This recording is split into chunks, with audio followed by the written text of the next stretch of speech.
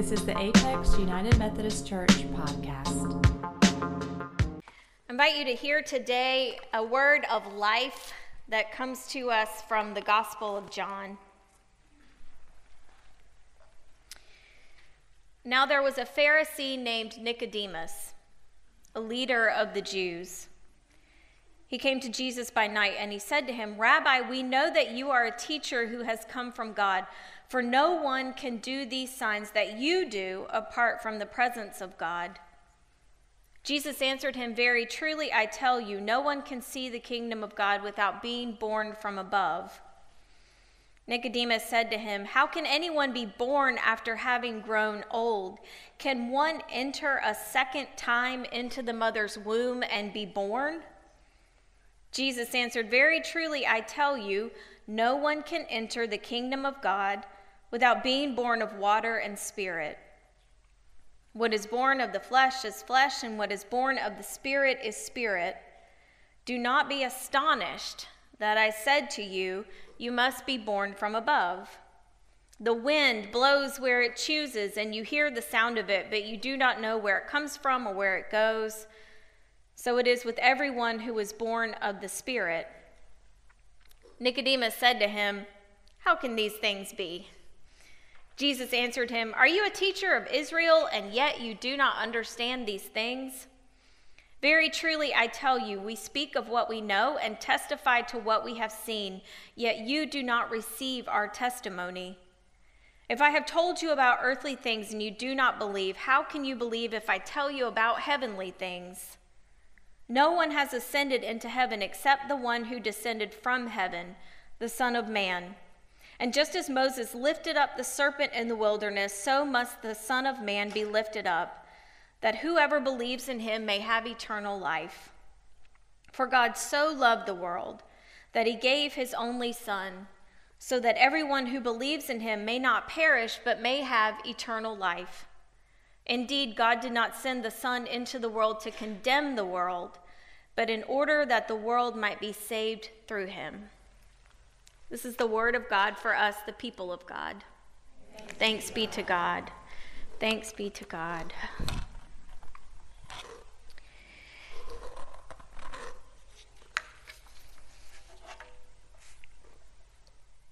I'll have the Cobb salad with the nuggets well done, and a small fry with the fries well done. Anything else? No, but thank you. My pleasure. I drive around. The cheerful person at the window hands me exactly what I've ordered. He doesn't even cuss me for ordering well-done nuggets and well-done fries at the drive-thru, which is totally obnoxious. I drive away. Everything about that interaction was pleasant and efficient. I got exactly what I wanted, and it was quick and easy and safe and clean. How often have I wished that life with Jesus was like that drive-through experience at the Chick-fil-A? I wait patiently in my car, not for too long, of course, without having to interact with any other people. Then I pull up to the window and I say to Jesus, "I would like an easy life, please, full of joy and personal fulfillment, minus any pain, minus any struggle. And I would like confirmation right now that there's a heaven, and I'll be there. And I would also like to submit a list of people that I think should not be there." Anything else? Jesus would say. No, but thank you. My pleasure. The challenge with today's gospel story is that we've often read it with Chick-fil-A eyes. Somewhere, somehow, in the past 2,000 years, we decided that this story from John gives us a formula that will allow us to coast through a spiritual drive-through say a few words and coast on out with eternal life wrapped up in a paper bag next to us. Quick and easy and safe and clean. The 16th verse is perhaps the main culprit. John 3:16 has been painted on signs and hung in trees along the highway. It's been tattooed on arms. It's been worn on black patches underneath football players' eyes. It's been called the gospel in a nutshell. As if in these 25 words, you have all you need to know about Jesus and the way of salvation. God so loved the world that he gave his only Son so that everyone who believes in him will not perish but will have eternal life. Everyone who believes in him seems to be the hinge in the sentence. That is, there's this sense that if you just say the right words, if you say, I believe in Jesus, Jesus is my Savior, if you say those words out loud, then you can drive on through and pick up your eternal salvation. Quick and easy and safe and clean. And of course, ipso facto, all the people who don't say, I believe in Jesus, Jesus is my Savior, for all the people who don't say those words out loud, well, they're toast, right? Rather than pointing to this passage as proof of God's unending desire to be in relationship with us, we have seen it used as a weapon to say you haven't said the right words to prove your belief in Jesus. No chicken sandwich for you. No eternal salvation coming your way. We've used John 3:16 to give us a quick and easy and safe and clean way to decide who is in and who is out in God's kingdom. But I would bet my well-done chicken that Jesus thinks we've done a serious hack job on this story from John. When Nicodemus visits Jesus in the middle of the night, Jesus doesn't say anything about quick and easy and safe and clean. The challenge with passages that are well known, this frequently and loudly used, is that it's hard for us to hear what the story might actually be saying.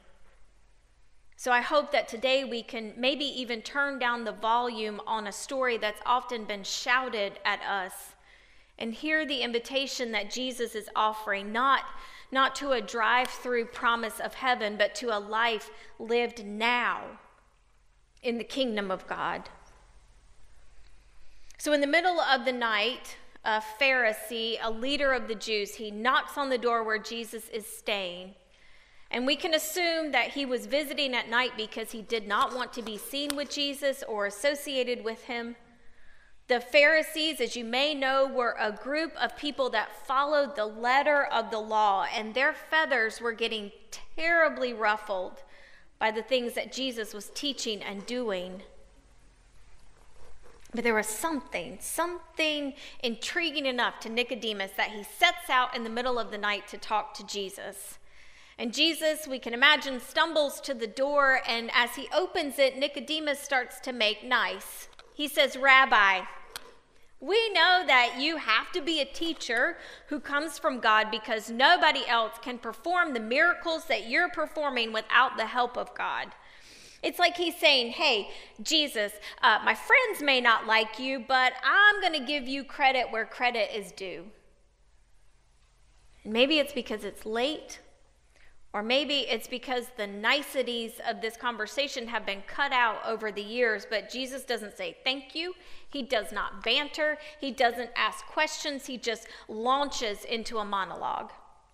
He says, no one can see the kingdom of God. No one can be in on this thing that I'm doing in the world unless you've been born from above. Now, Jesus doesn't say anything about heaven or words that we might say out loud in order to get there. Jesus doesn't say, here is the quick and easy and safe and clean formula for living a life with me. Jesus just says, if you want to see the kingdom of God, you need to be birthed from above. Now, Nicodemus pushes back a little bit.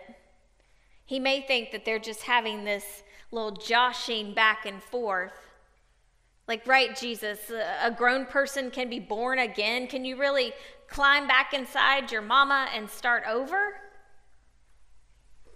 But Jesus isn't joshing. He says, unless you're born again, born from above, born from water and the Spirit, he uses all the phrases he can think of. You need to be a part of the labor process if you're going to see the kingdom of God, if you're going to be in on this thing that I'm doing in the world. Now, it's no small thing that Jesus said we need to be born again in order to see the kingdom of God.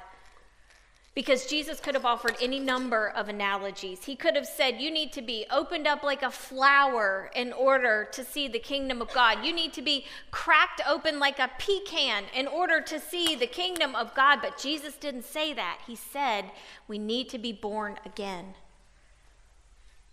And I read that and I think, oh, Jesus, that sounds lovely. Sounds beautiful, everything fresh and new, all of our lives before us. And maybe it's because our oldest celebrated a birthday this week and I was having all of those nostalgic feelings about the day that he was born. I read this passage and I got some warm fuzzies.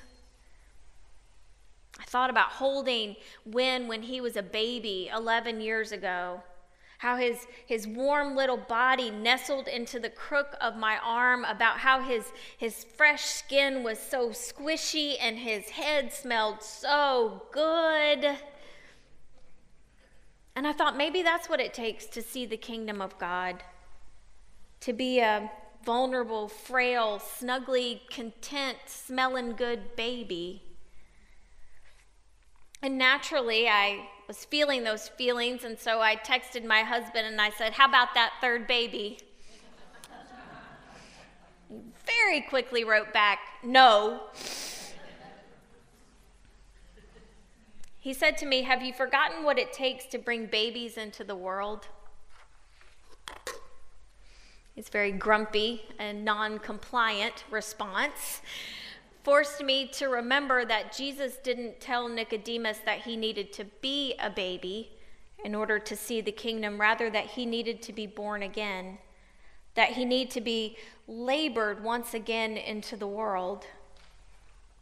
And no, I have not forgotten what it takes to bring babies into the world.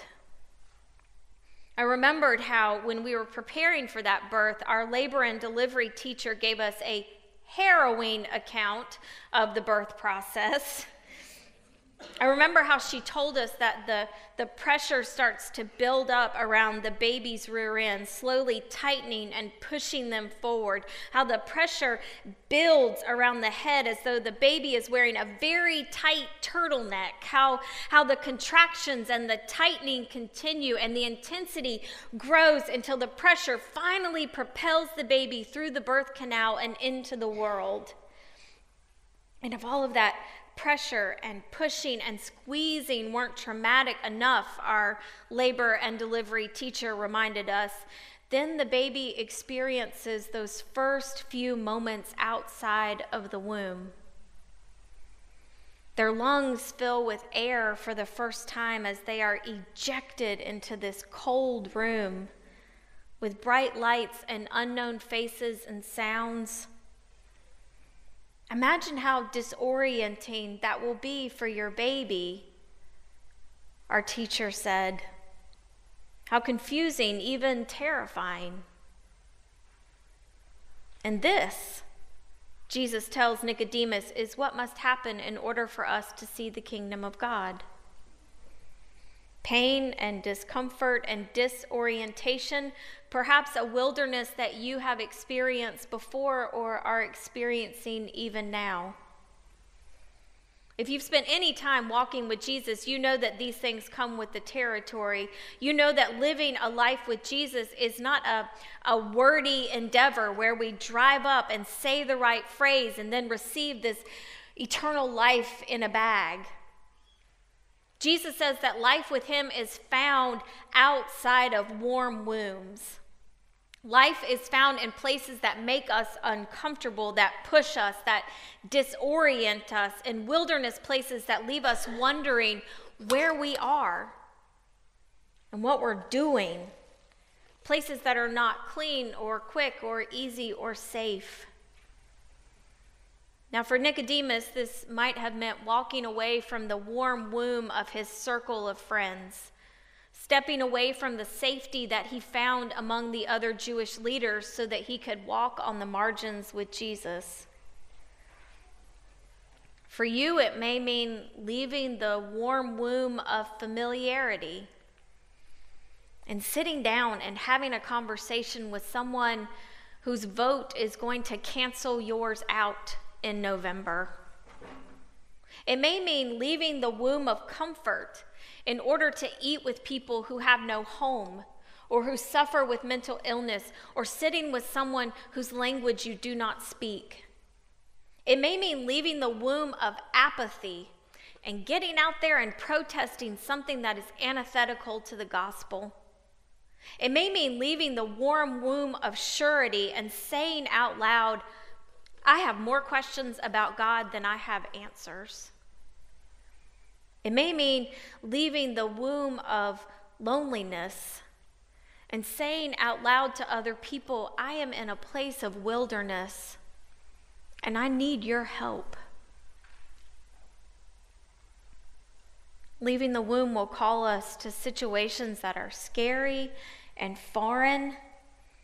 It will cause us to love people when we'd rather turn away. It will call us to be born again and again and again into one glorious yet terrifying birth after another. It's not about a drive-through experience, about reciting the right words and marking saved on our heavenly report card. God is inviting us into a life that is so much bigger than that. Being born again is messy and disorienting. It's a life-altering experience that saves us in this life. And that does scare me. Until I remember again the question that my husband asked me. Did you forget what it takes to bring babies into this world? It reminds me that being born again doesn't just affect the baby who's being birthed, it affects the one who does the bearing. I've not forgotten what it takes to bring babies into this world. It was brutal and it was beautiful. And for some people, that brutal and that beautiful means waiting to find a spouse with whom you can bring life. For some, it comes from trying and trying and trying to conceive. For some, it comes when you're pregnant. Bringing new life into the world always requires waiting and heartache and sickness and swelling and sweating and longing. Longing. Not to mention that shocking realization that comes when you hold new life in your arms and realize that you have to let it live. The terror that comes with releasing a child into the world knowing that anything could happen. Bearing life into the world is anything but quick and clean and easy and safe. And yet, who wouldn't do it all again in a second? And heartbeat. The waiting, the sickness, the discomfort, the crankiness, the pain of contraction, the fear that comes when you release someone you love into the world, knowing that you have to let them live, knowing that anything can happen to this one that you love so desperately. Even with all of this, we would do it again in a second. And isn't this the story of our God? The one who is with us in the wilderness, even as we are being birthed into places that disorient and frighten us. When Jesus tells Nicodemus that seeing the kingdom of God requires being born again, he's not just talking about the work that we must do in order to experience this life. Jesus is reminding Nicodemus of the work that God is engaged in on our behalf, the one who bears us into new life. With all of the waiting and the pain and the sickness and the longing, God labors us into new life and then sits back, holding that shocking realization, the fear that comes in knowing that life is vulnerable, that a child you send into the world can be killed on a cross, that your children can and will choose the death of a safe drive-through faith because it's quick and easy and safe and clean. And yet, wouldn't God do it all again in a heartbeat? For the chance to see us experience life in all of its breathtaking goodness.